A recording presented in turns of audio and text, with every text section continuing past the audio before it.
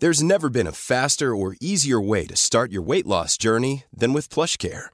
PlushCare accepts most insurance plans and gives you online access to board-certified physicians who can prescribe FDA-approved weight loss medications like Wegovy and Zepbound for those who qualify. Take charge of your health and speak with a board-certified physician about a weight loss plan that's right for you. Get started today at plushcare.com/weightloss. That's plushcare.com/weightloss. plushcare.com/weightloss. Quality sleep is essential. That's why the Sleep Number Smart Bed is designed for your ever-evolving sleep needs. Need a bed that's firmer or softer on either side? Helps you sleep at a comfortable temperature? Sleep Number Smart Beds let you individualize your comfort, so you sleep better together. J.D. Power ranks Sleep Number number 1 in customer satisfaction with mattresses purchased in-store. And now, save 40% on the Sleep Number Limited Edition Smart Bed for a limited time. For J.D. Power 2023 award information, visit jdpower.com/awards. Only at Sleep Number stores or sleepnumber.com.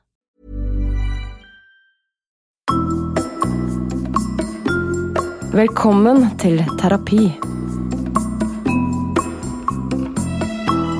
Terapi for oss, terapi for deg.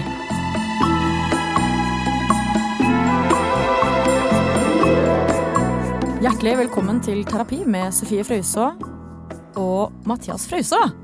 Det ikke Simen Sund som sitter ved min side, det ingen ringere enn min bror, fordi jeg trenger en vikar de neste 5 ukene, og da har jeg rett og slett fått broren min til å steppe inn for Simen.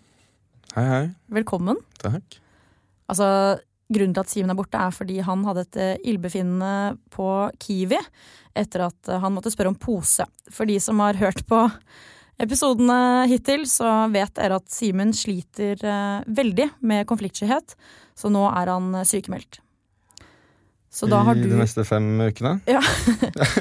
skal jeg ta over så lenge? Sånn post-pose-stresssyndrom. Yes. Ja.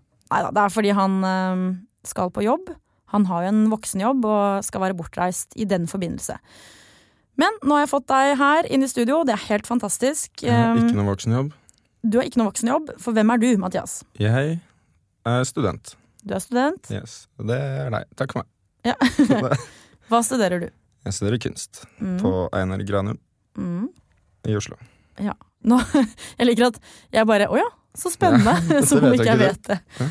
Jo da, jeg vet jo alt om deg, og det jeg vet, grunnen til at Mathias stepper inn her, fordi jeg ikke har noen andre venner enn Simen og Mathias.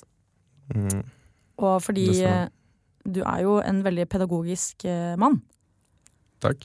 Så derfor har jeg hentet deg inn her, sånn at du kan hjelpe meg og gi råd til gjestene vi skal ha fremover. Stemmer det, jeg ble veldig glad for å bli spurt. Ja.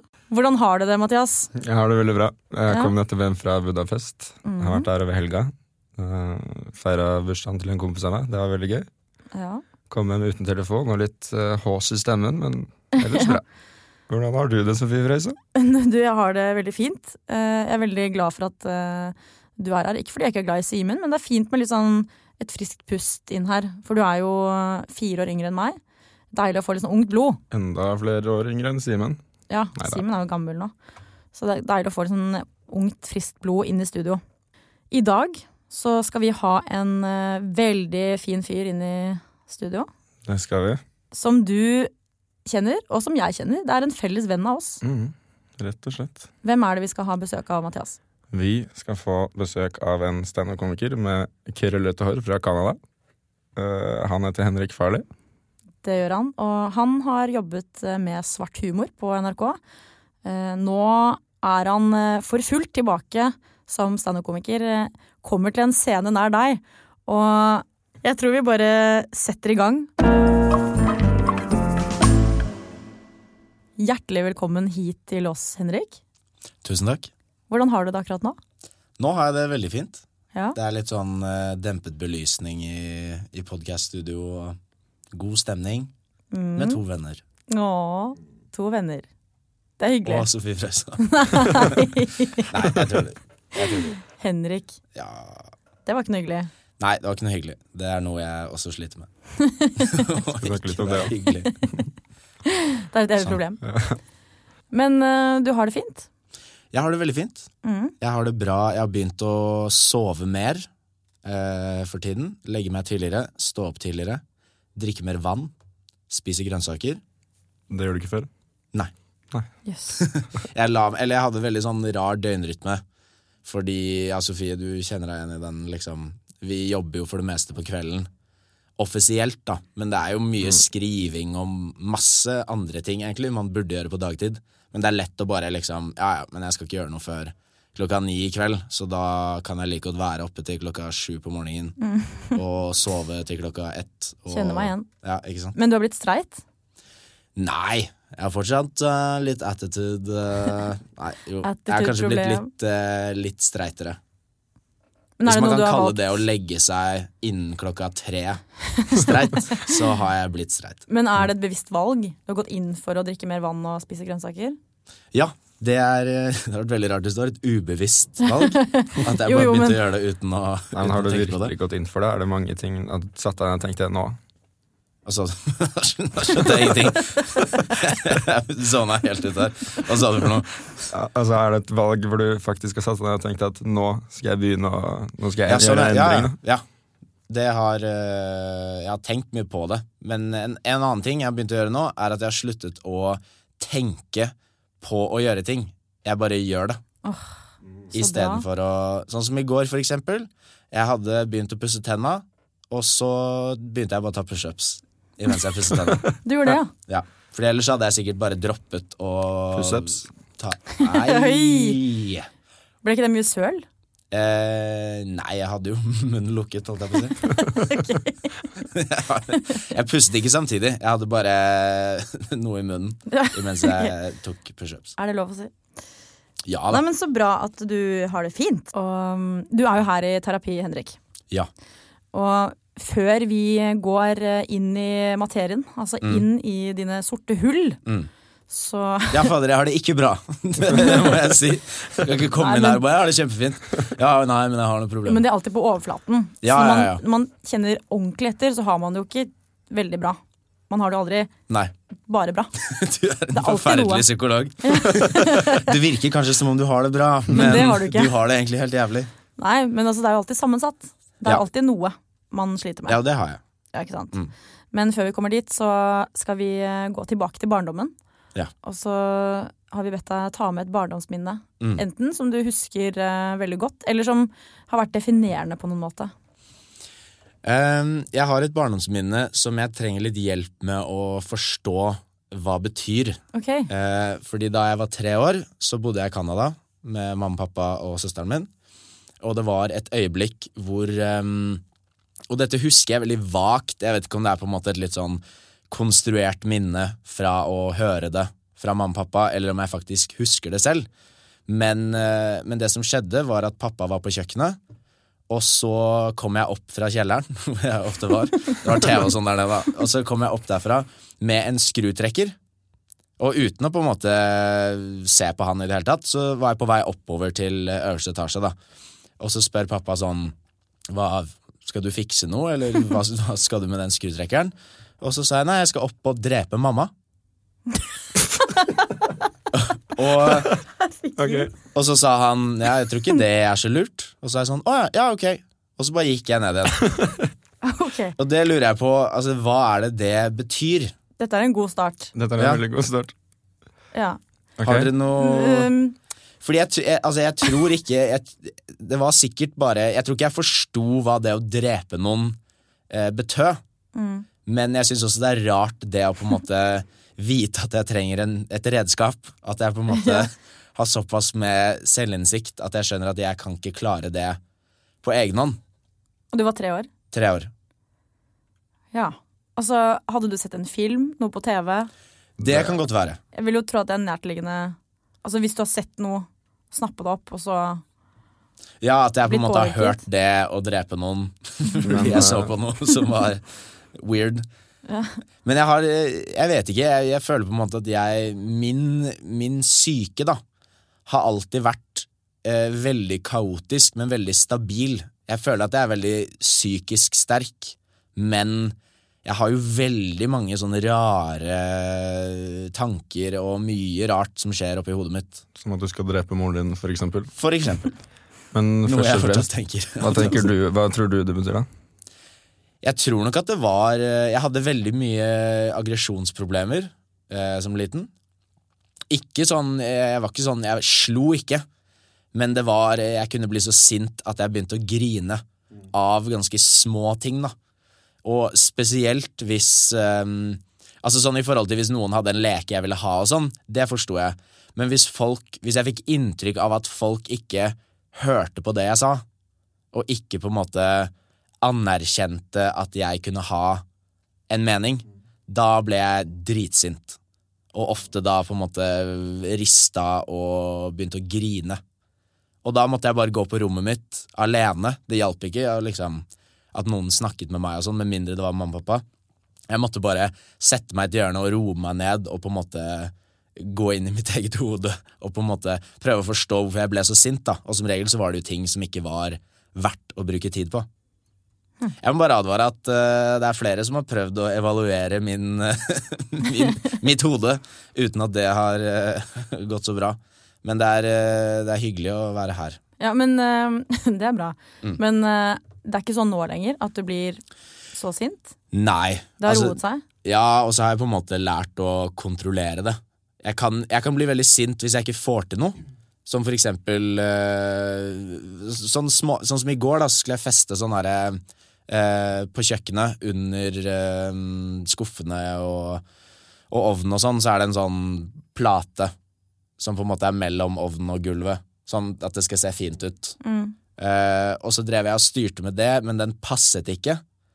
Og da merket jeg at jeg måtte flere ganger på en måte bare puste for ikke å bare knekke den plata i to. Så jeg tror jeg har fortsatt den aggresjonen, bare at jeg klarer litt bedre å kontrollere den da. Du var veldig produktiv i går. Ja. Ja.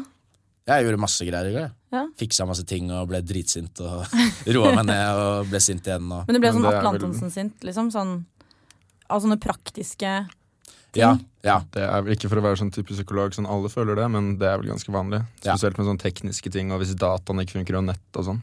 Ja, så blir det jo sånn... Ja, ikke sant. Fordi jeg begynner ikke å slå rundt meg og klikke helt, liksom. Men jeg kunne Men innimellom så jeg jo i et sånt mindset hvor hvis da en tyv, for å ta det helt ned på barneskolenivå, hvis en tyv hadde kommet inn i leiligheten min, så kunne jeg bare flydde på han uten å tenke i det hele tatt. Fordi vanligvis jeg litt sånn, hvis det skjer et eller annet, så kan jeg jo fryse litt og være litt sånn, ok, hvordan forholder jeg meg til det her? Hvis det plutselig en slåsskamp, og jeg ikke forberedt på det, så blir jeg jo veldig sånn, dette gidder jeg ikke å være med på. Og så skjer ofte det, eller? Ofte. Det veldig mange som slåss rundt meg. Jeg aldri innblandet. Det beste gangen du litt sint på forhånd. Ja, ikke sant? Så det kanskje derfor jeg prøver å være litt sint hele tiden. Ja. Alltid forberedt. Ja. Men jeg liker at vi bare lot den henge, den der skrutrekker-episoden. Ja, men jeg har tenkt mye på det siden, altså. Og ikke på å drepe mamma, men tenkt liksom på hva det kunne vært da. Men hun hadde jo jeg har alltid hatt et veldig bra forhold med mamma og pappa, og de har alltid på en måte gitt plass til meg og søsteren min til å si det vi mente om såkalte voksenting da, rundt middagsbordet. Hvis de hadde venner på besøk og de begynte å snakke om politikk eller et eller annet, og hvis vi plutselig hadde noe å si, selv om det ofte var piss, så fikk vi lov til å si det da. Så jeg har alltid hatt et veldig bra forhold med mamma og pappa. Så jeg tror nok ikke jeg tror rett og slett jeg ikke forstod hva det å drepe noen for du vil jo ikke går det. ut på. Nei.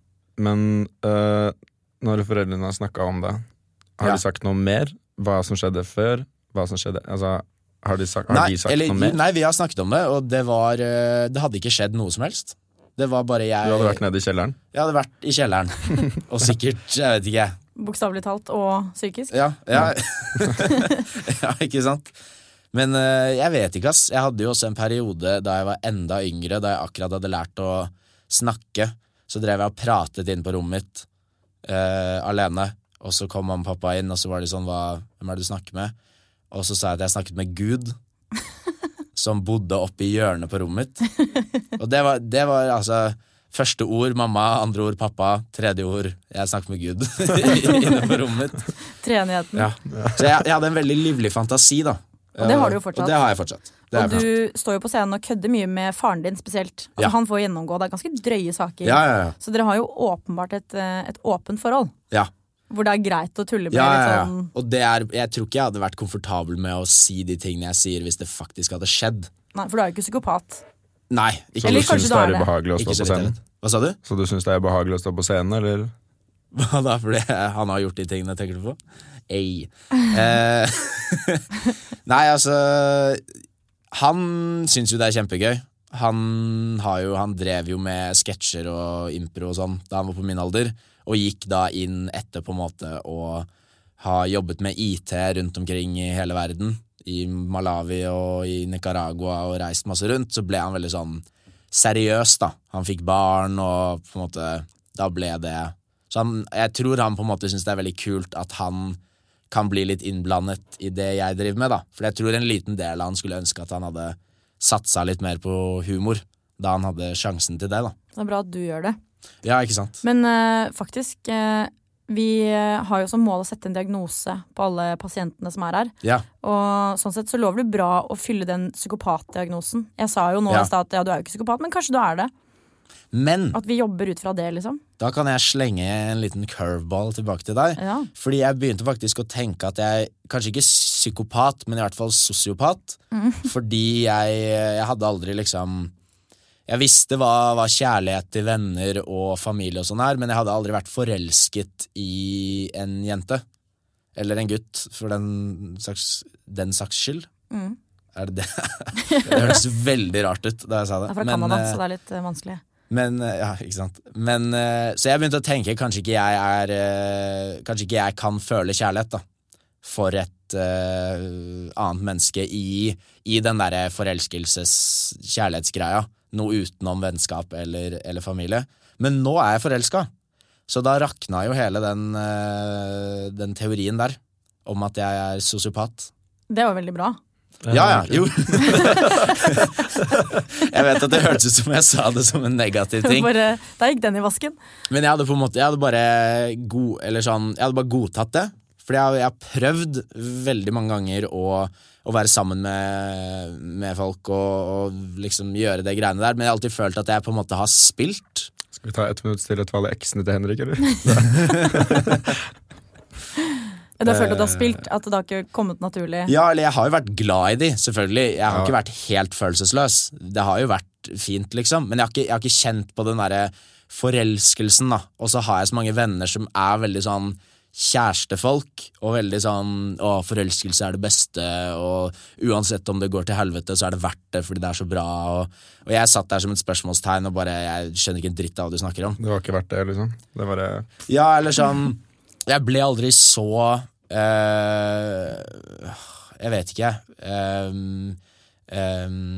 investert i noen, på en måte. Jeg har aldri vært noe sjalu på noen, i forhold til det da, og ikke det at jeg er super sjalu nå, men jeg merker at hvis noen hadde gjort et eller annet med dama mi nå, eller hun hadde gjort noe med noen, så hadde det vært helt for jævlig. Da kommer skrutrekkeren. Ja, jeg tror ikke det. Da er du jeg klar tror for bare jeg hadde slått opp med en gang. Ja. Eller med mindre noen hadde gjort noe mot henne da. Da hadde jeg ikke slått opp med henne. Men, og ja, nei, jeg vet ikke. Så jeg føler på en måte at jeg blir mer og mer et skall med innhold.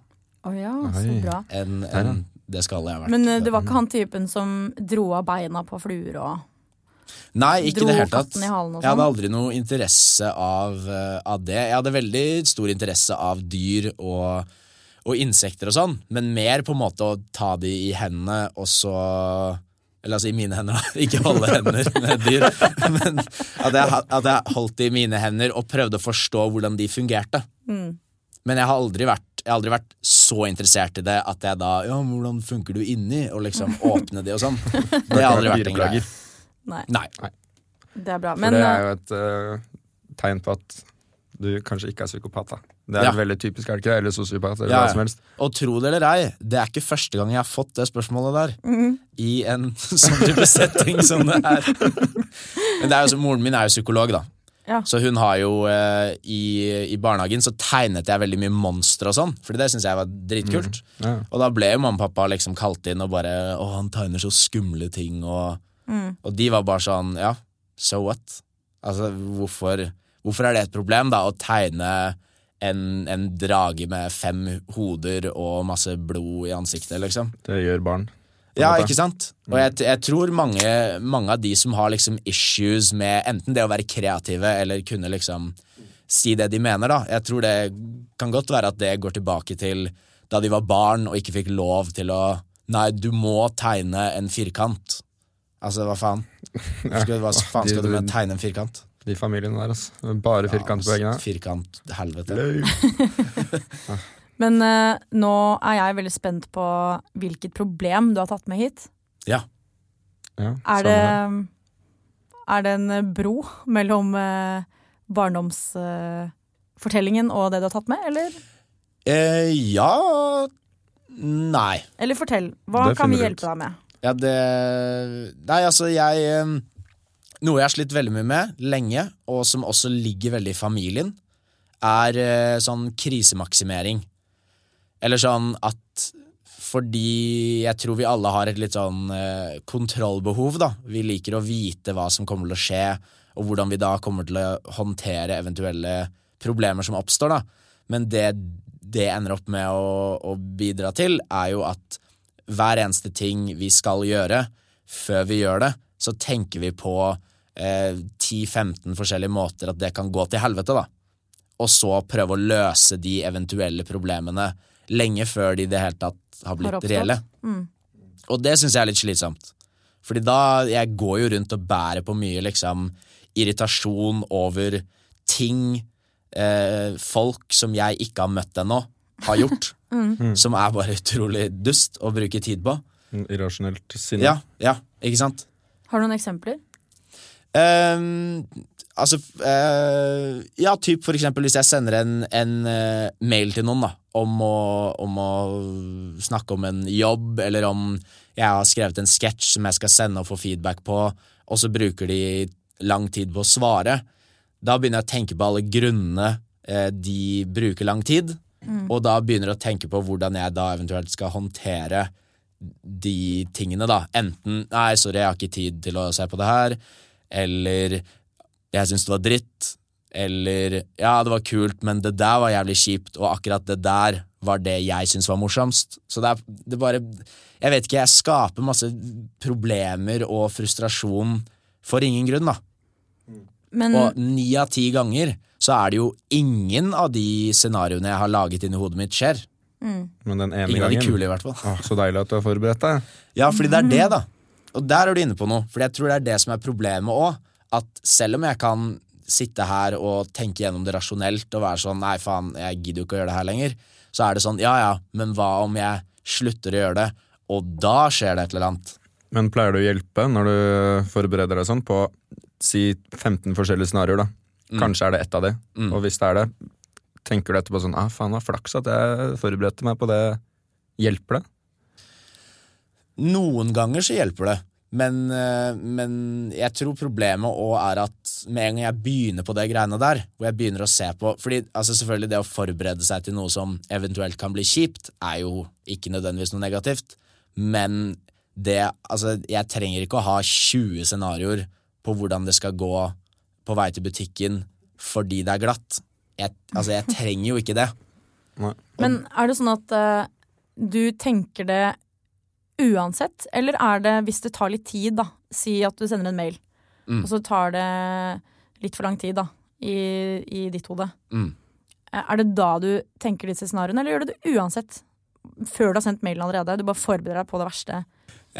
Men altså, mail er kanskje et litt dårlig eksempel da, fordi det føler jeg at jeg har kommet meg litt forbi, at det er på en måte ikke så farlig da, men jeg vet ikke, det er så mange eksempler at det er litt vanskelig å gi et eksempel. Det er liksom sånn typ på vei hit da, så altså jeg kjenner jo dere, så det er jo ikke noe stress å møte dere, og da er det ikke noe, da begynner jeg ikke å tenke sånn, men hvis jeg skulle møtt 2 helt ukjente mennesker som skulle liksom ha terapi med meg, da hadde jeg begynt å tenke gjennom alle de mulige tingene de kunne stilt spørsmål om, da. Og være sånn, ok, kanskje de skal prøve å fucke meg over ved å si det, eller kanskje de vet noe jeg tror de ikke vet, som de skal prøve å... Jeg tror det bunner litt i at jeg sliter litt med å stole på folk. Jeg litt kynisk, og litt sånn... Jeg gidder ikke å sløse bort tid på at andre skal fucke meg over. Så da sløser jeg masse tid på å forberede meg på det. Ja. Så det kanskje det... Så du gir jo ikke folk tillit, da? Nei, eller... Hi, this is Craig Robinson from Ways to Win, and support for this podcast comes from Invesco QQQ, the official ETF of the NCAA. Invesco QQQ is proud to sponsor this episode, and even prouder to provide access to innovation for the last 25 years. Basketball has had innovations over the years, too. We're seeing the game played in new ways every day. Learn more at Invesco.com/QQQ. Let's rethink possibility. Invesco Distributors, Inc. Planning for your next trip? Elevate your travel style with Quince. Quince has all the jet-setting essentials you'll want for your next getaway, like European linen, premium luggage options, buttery soft Italian leather bags, and so much more. And it's all priced at 50 to 80% less than similar brands. Plus, Quince only works with factories that use safe and ethical manufacturing practices. Pack your bags with high-quality essentials you'll be wearing for vacations to come with Quince. Go to quince.com/trip for free shipping and 365-day returns. Det spørs veldig, da. Det går jo ofte på tidligere erfaringer, da. Som på en måte spiral out of control med... Altså, typ for eksempel jeg og to av de komikerne jeg jobber mest med, da, Martin Lepperød og Jonis Josef. Vi har jo... podcast med? Ja. Vi har jo vært og hatt mye sånn TV-pitcher og vært med på sånn pilotrunder og sånne ting, da. Og da det jo... TV-bransjen tar jo veldig lang tid. Ting tar kjempelang tid, og det var jo ikke vi forberedt på. Så da, det har jo endt i at veldig mange folk har sagt veldig mye og lovt veldig mye som aldri har blitt noe av, da. Så, og nå tror jeg, før, da jeg var yngre, så hadde jeg bare blitt sint og tenkt at ok, alle TV-folk dritt. Men det jeg tenker nå at ok, men det sånn det da skjønner jeg det, og så kan jeg gå videre. Jeg tror det mer når jeg ikke skjønner noe, at jeg blir stresset og føler at jeg må sette opp alle disse scenarioene. Nå snakker jeg jævlig mye, altså. Nei, men jeg forstår jo det, og det jo noe med at nå har du den erfaringen. Altså, du må oppleve det først, og så vet du bedre til neste gang. Ja. At du måtte bare få erfare, da, at det tar lang tid, og da kan det hjelpe til en annen gang at, ok, det kommer til å ta lang tid. Ja. Det ikke noe personlig. Nei. Og jeg tror at som regel, hvis man har en ting man sliter med, som for eksempel, du sier at du sliter med å stole på folk, så stammer det fra en eller annen traume som har skjedd, for da har du gjort den erfaringen, ikke sant? Som kanskje har gjort et eller annet støkk. Jeg tror også det, for jeg kan ikke huske noen sånn store sånn derre trust-problemer gjennom barndommen, sånn typ ble ikke plukket opp på fotballtrening, liksom. Jeg har ikke opplevd noen sånne ting, da. Men jeg tror bare jeg har veldig, veldig høye forventninger for meg selv. Nesten sånn sykelig høye forventninger, da. Og det kanskje grunnen for at jeg prøver å forberede meg på alle mulige scenarioer, fordi jeg har ikke lyst til å på en måte drite meg ut ovenfor meg selv.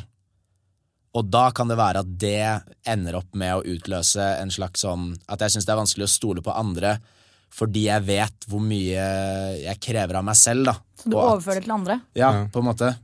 Tenker at de forventer like mye av deg som du forventer av deg selv? Ja, og at jeg forventer såpass mye av de.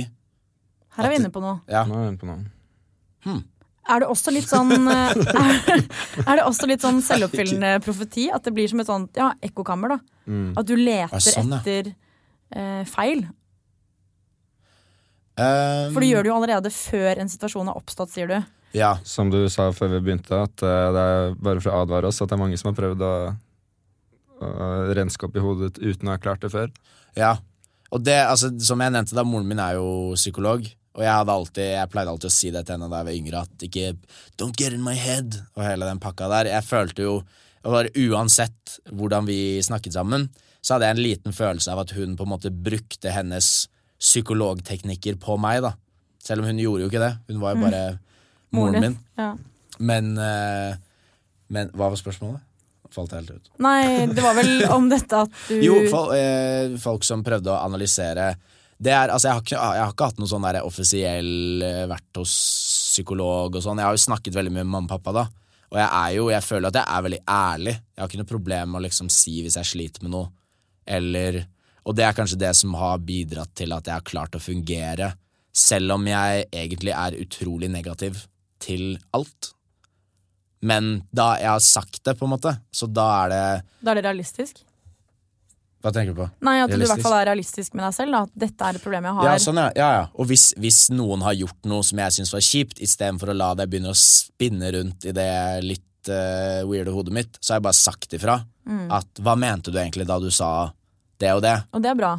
Ja, så overfor mennesker så føler jeg ofte, eller mennesker jeg kjenner, så har jeg ikke noe særlig problemer med liksom krisemaksimering og sånne ting da. Men overfor ukjente ting og ukjente folk, så har jeg litt mer av det. Fordi jeg vet jo ikke hva de tenker, og hva Deres intensjoner. Ja. Men tilbake til det ekkokammeret da, eller om det blir sånn selvoppfyllende profeti. Er det også sånn at du liksom leter etter feil? Som du sa da, du tenker på det allerede før en situasjon har oppstått. Ja, sånn ja. For da blir du mer bevisst på eventuelle feil, eller eventuelle ting som kan skje da. Du går ikke inn med et åpent sinn og tenker, nå kan alt skje, men du er allerede negativt innstilt. Så da ligger du mer merke til det hvis de skuffer deg på en eller annen måte.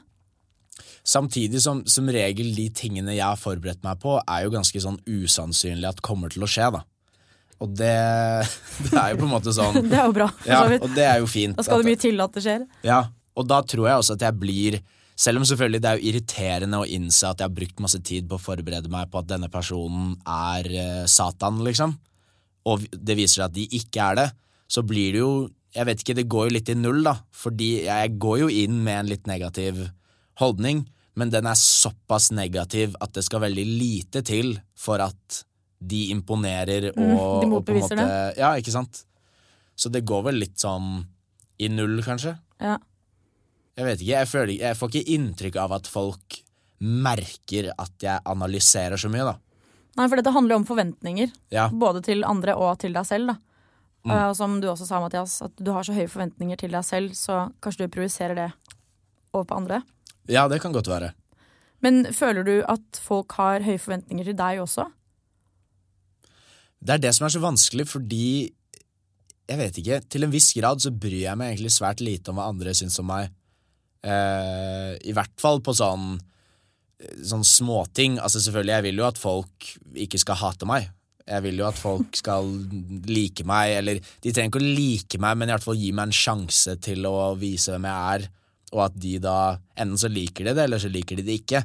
Men hvis de, sånn som jeg snakket om liksom, da jeg var barn og ble sur for å ikke bli hørt, og hvis folk ikke på en måte respekterte at jeg er en person som har en mening da. De kan godt være uenig.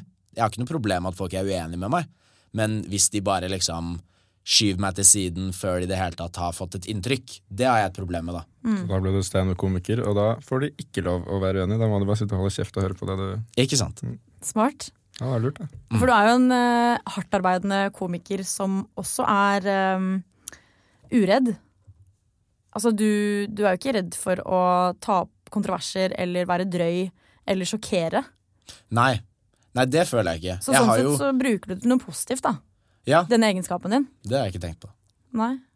Er det et utløp? Er det en form for terapi? Det er jo sikkert det. Altså, jeg har jo alltid drevet med teater og sånn tull og tøys. Så det er nok noe som har hjulpet. At da jeg var barn så var det jo mer sånn tegning og sånne ting da. Og nå når jeg er blitt eldre så er det litt mer sånn scenekunst, eller hva man skal kalle det. Du tegner ikke monstre lenger? Jo, jeg gjør faktisk det. Ja. Det er veldig deilig sånn hvis jeg er stressa, for et eller annet, så det veldig deilig å bare sette seg ned og bare tegne et eller annet sjukt med masse øyne og sånn. Men en ting jeg synes interessant her Alltid noe med masse øyne. Eller masse fingre, eller masse ører, eller alltid masse et eller annet. Ja, det jeg synes interessant her jo samspillet mellom at du ikke veldig opptatt av at folk skal like deg, og du omtaler deg selv som litt kynisk, Ja. samtidig som du har veldig høye forventninger til mennesker. Ja. Det ikke helt forenlig, skjønner du hva jeg mener? At du bruker veldig mye tid på å tenke på hva som eventuelt kan skje, og hva de skal tenke om deg, samtidig som du egentlig ikke, eller sier du da, at du egentlig ikke bryr deg så mye om hva de mener. Jeg tror jeg mer bekymret for jeg tror ikke jeg har høye forventninger til andre mennesker på en måte direkte da, men at jeg har så høye forventninger til meg selv, og at jeg føler at jeg, i hvert fall når jeg har forberedt meg så mye da, så kan ikke jeg bli lurt. Nei, du skal takle situasjonen. Ja, og i den forstand så jeg jo kynisk fordi jeg på en måte bygger opp masse scenarioer som stort sett negative. Så på en måte den personen jo egentlig bare en brikke i et spill som foregår inn i hodet mitt, hvor ingen av scenarioene foregår i den virkelige verden. Da. Ja. Men det ikke også rart at du tenker på alle disse scenarioene, men du ikke konfliktsky? Fordi hvis du ikke konfliktsky, la oss si at du overhodet ikke forberedt. Du kommer til en situasjon hvor det da skjer noe som negativt. Ja. Selv om ikke du har forberedt deg, så vil jo du på stående fot ta den situasjonen. Selv om du ikke forberedt på det. Men da tar jeg den kanskje ikke på den mest effektive og beste måten. Men synes du det mer effektivt å gå i forveien og tenke på alle tingene og tenke ut dødsmange forskjellige scenarier da? Du bruker mye tid på det. Jeg enig. Særlig effektivt. Ja. Det jo waste of time, liksom. Det jo ikke effektivt i det hele tatt. Men, for det vel det som grunnen til at du irriterer deg over det her også. Eller at det et problem. Ja. At det tar vel mye tid og energi og så da blir jo ikke det effektivt. Nei, ikke sant. Og det noe jeg føler at jeg blir flinkere og flinkere til det, men jeg merker at det noe jeg ikke kommer til å klare å fjerne helt da. At det noe som kommer til å ligge der hele tiden, selv om jeg veldig mye bedre på å ikke være så utrolig krisemaksimerende nå enn jeg var for 2 år siden da. Så tror jeg ikke det en sånn ting som jeg kommer til å fjerne helt. Men det kanskje også bare fordi du har livlig fantasi da? Det kan godt være. At du kan ikke bare gå inn i en situasjon passivt eller likegyldig da. Du må liksom tenke over ulike scenarioer. Ja. Kanskje det bare fantasien din. Og i beste fall så kan du bruke noe av det på scenen eller når du skriver. Ja, at det oppstår, eller tegner. At det oppstår liksom morsomme scenarioer som du kan bruke til andre ting da. Og så du jo god til å improvisere, så la oss si at du kommer opp i en konflikt da, som du ikke har forberedt deg på. Så klarer jo du ta det. Jeg burde jo det. Ja. Eller sånn, jeg burde jo klare å gjøre det. Ja, og hvis de scenarioene du tenker veldig urealistiske, så så jo det litt sånn, kan du ikke bare se på det som sånn underholdningsverdi da? Ja. Og bare tenke sånn, ok, hva hvis? For det kan man jo tenke. Hvor sjukt hadde det ikke vært hvis jeg gjorde det eller det, eller han gjorde det og det? På bussen, eller på butikken, eller på et vors. Det veldig gøy at du sier det, fordi den teknikken jeg bruker nå, for å slutte å gjøre det her greiene her, at når jeg begynner å gå gjennom disse scenarioene, og begynner å se for meg alt det jævlig som kan skje da, så begynner jeg å legge på mer og mer rare ting, sånn at det bare blir gøy, og så det sånn, ok, ta deg sammen, og så slutter jeg å tenke på det. Det blir som en rar drøm, hvor alle har masse øyne og fingre. Og da skjønner jeg også hvor teit det å på en måte forberede seg på ting som ikke kommer til å skje. At når jeg begynner med den der, ok, kompisen min ringte meg ikke tilbake, han sikkert sur på meg, kanskje det det, da skal jeg forsvare meg på den måten, kanskje det det, ok, da må jeg akseptere det. Ja, kanskje han har blitt tatt av aliens da. Så det sånn, ja, det ikke noe, bare ring han da.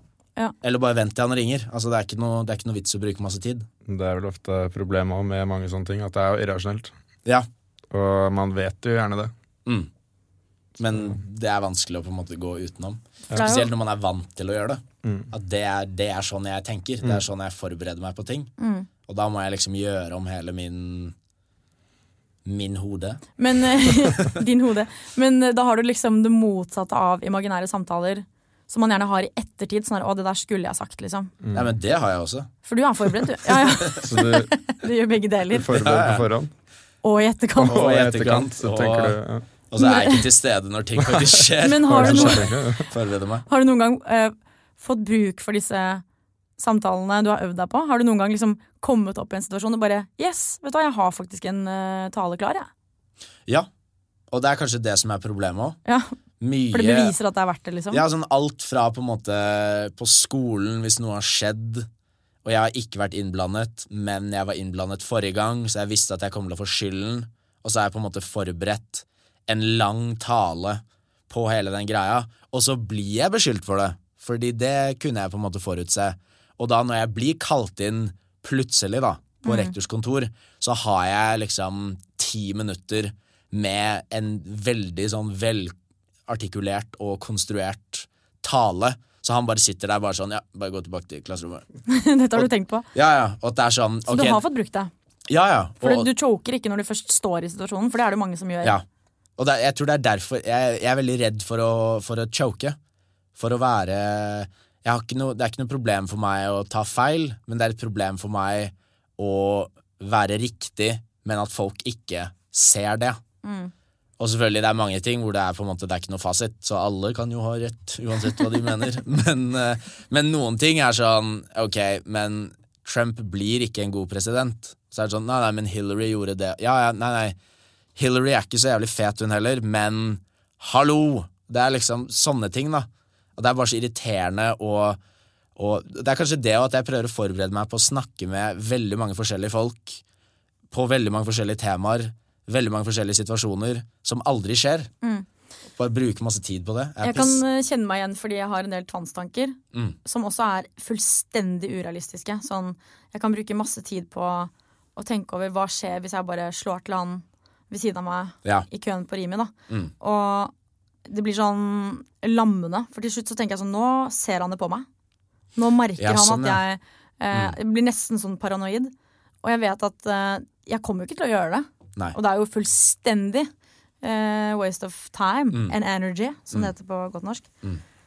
Men kanskje det bare kanskje det er en greie med å være kreativ, at man kan ikke skru av den livlige fantasien. Det kan jo være det. Man må jo bare lære seg å leve med det, tenker jeg. Ja. Fordi du klarer ikke å skru av disse tankene nødvendigvis. Nei, og jeg tror ikke det er løsningen heller. Nei. Jeg tror det bare er liksom å forstå at Du må bare embrace it, tror jeg. Ja, og dette er ikke noe vits i å tenke sånn. Det er ikke noe vits å bruke så mye tid på det.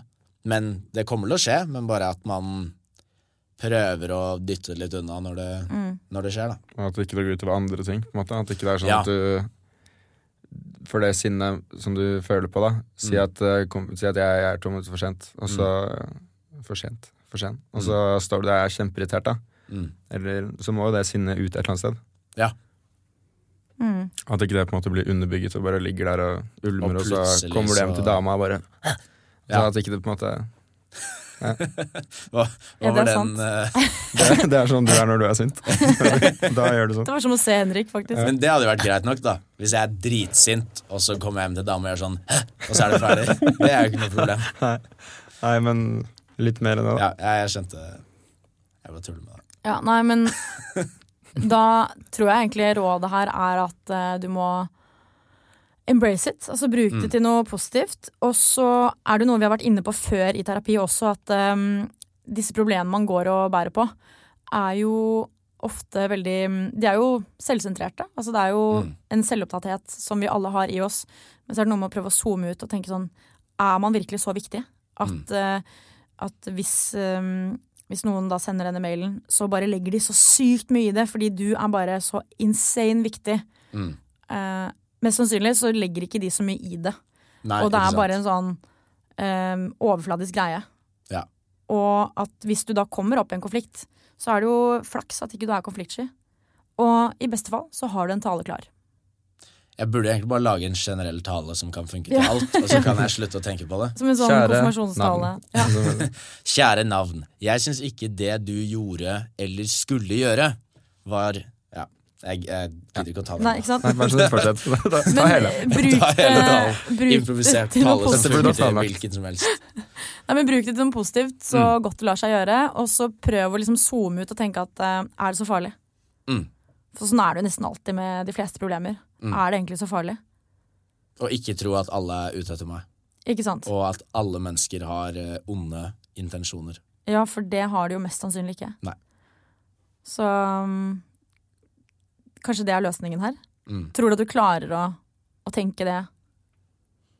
Altså at du er bevisst på det. Nå må du jo være litt mer bevisst på det fremover, da. Ja.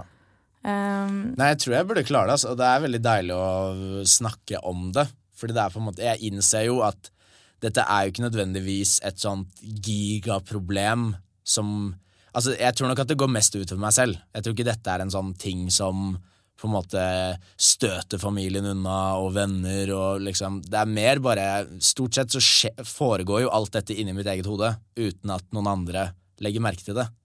Så det er jo, spørsmålet er vel hvor mye jeg elsker meg selv. Men hvor mye tid du bruker på det her. Fordi det er jo viktig at ikke det tapper deg for masse energi. Ja. At det blir sånn, lammende da. Ja, ikke sant. Og at det utvikler seg inn i andre, kanskje litt mer alvorlige problemer da. Ja. Med paranoia og alt det der. Men for det klarer du å styre unna? Ja, fordi det er jo det jeg føler at jeg er ganske sånn psykisk sterk. Men jeg vet ikke om det er fordi jeg har bare så mye kaos inni hodet mitt at problemer er ikke, eller sånn psykiske lidelser får ikke plass fordi det er så mye, det er stappet med så mye drit fra før av liksom. Men jeg vet ikke om det er en psykisk lidelse å ha masse ting i hodet. Jeg hørtes ut som jeg hadde en helt annen lidelse akkurat nå, men jeg er så sammensatt, jeg. Men du bruker det jo til noe positivt. Du får det ut på scenen. Og det er bra. Og vi pleier noen ganger helt avslutningsvis å spørre gjestene våre om de vil ha en klem. De vil ha en klem. Det kan du få. Vi tar det etterpå. Ja, men også om Etter jeg hadde dratt det. Hvis du hadde en venn. Hvordan hadde det føltes? Hvor er dette på vei? Hvis du hadde en venn, hvordan ville han sett ut? Med masse øyne. Ja. Nei, hvis en venn kom til deg og hadde det samme problemet som du har, hva ville du rådet han eller henne til? Det kan jeg slenge på enda et problem på slutten, som vi bare kan la henge i lufta når vi avslutter. Jeg har alltid vært på en måte psykologen i gjengen, og aldri følt at jeg kunne venne meg til noen med mine problemer og mine issues, fordi jeg alltid prøvde å løse alle andres. Yes. Hva var spørsmålet ditt? Hvis en venn kom til deg som den hobbypsykologen du er. Jeg tror en av de tingene som dette problemet har gitt meg da, er en veldig sånn, det er ganske lett for meg å legge følelser til side når jeg tenker over noe, og bare se på det veldig sånn kalkulert da.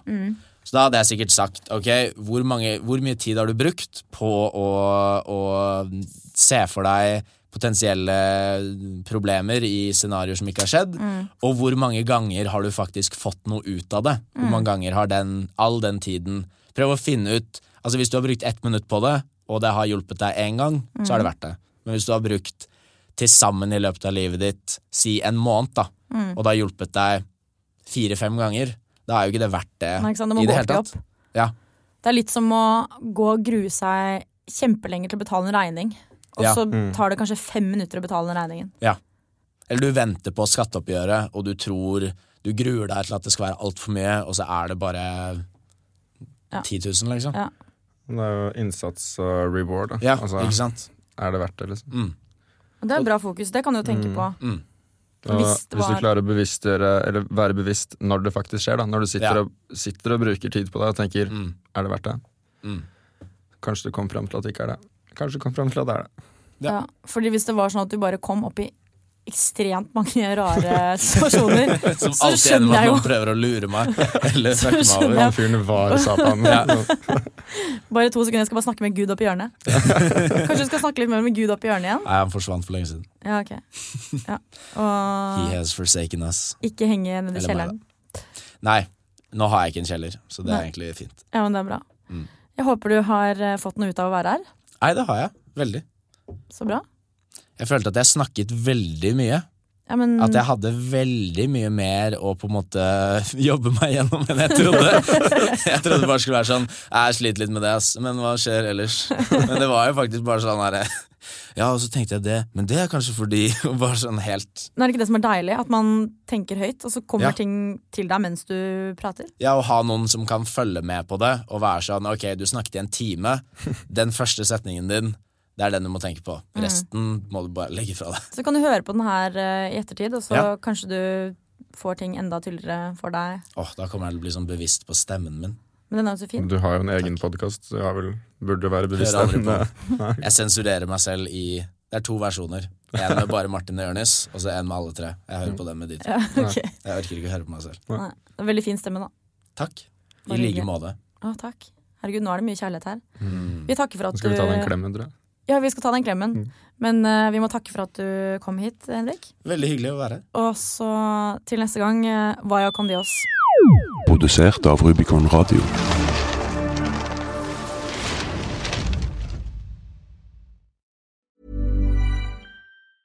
Even when we're on a budget, we still deserve nice things. Quince is a place to scoop up stunning high-end goods for 50 to 80% less than similar brands. They have buttery soft cashmere sweaters starting at $50, luxurious Italian leather bags, and so much more.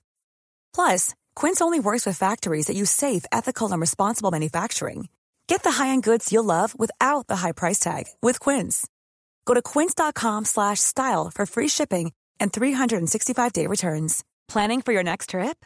Elevate your travel style with Quince. Quince has all the jet-setting essentials you'll want for your next getaway, like European linen, premium luggage options, buttery soft Italian leather bags, and so much more. And is all priced at 50 to 80% less than similar brands. Plus, Quince only works with factories that use safe and ethical manufacturing practices. Pack your bags with high-quality essentials you'll be wearing for vacations to come with Quince. Go to quince.com/pack for free shipping and 365-day returns. Mom deserves the best, and there's no better place to shop for Mother's Day than Whole Foods Market. They're your destination for unbeatable savings, from premium gifts to show-stopping flowers and irresistible desserts. Start by saving 33% with Prime on all body care and candles. Then get a 15-stem bunch of tulips for just $9.99 each with Prime. Round out Mom's menu with festive rosé, irresistible berry chantilly cake, and more special treats. Come celebrate Mother's Day at Whole Foods Market.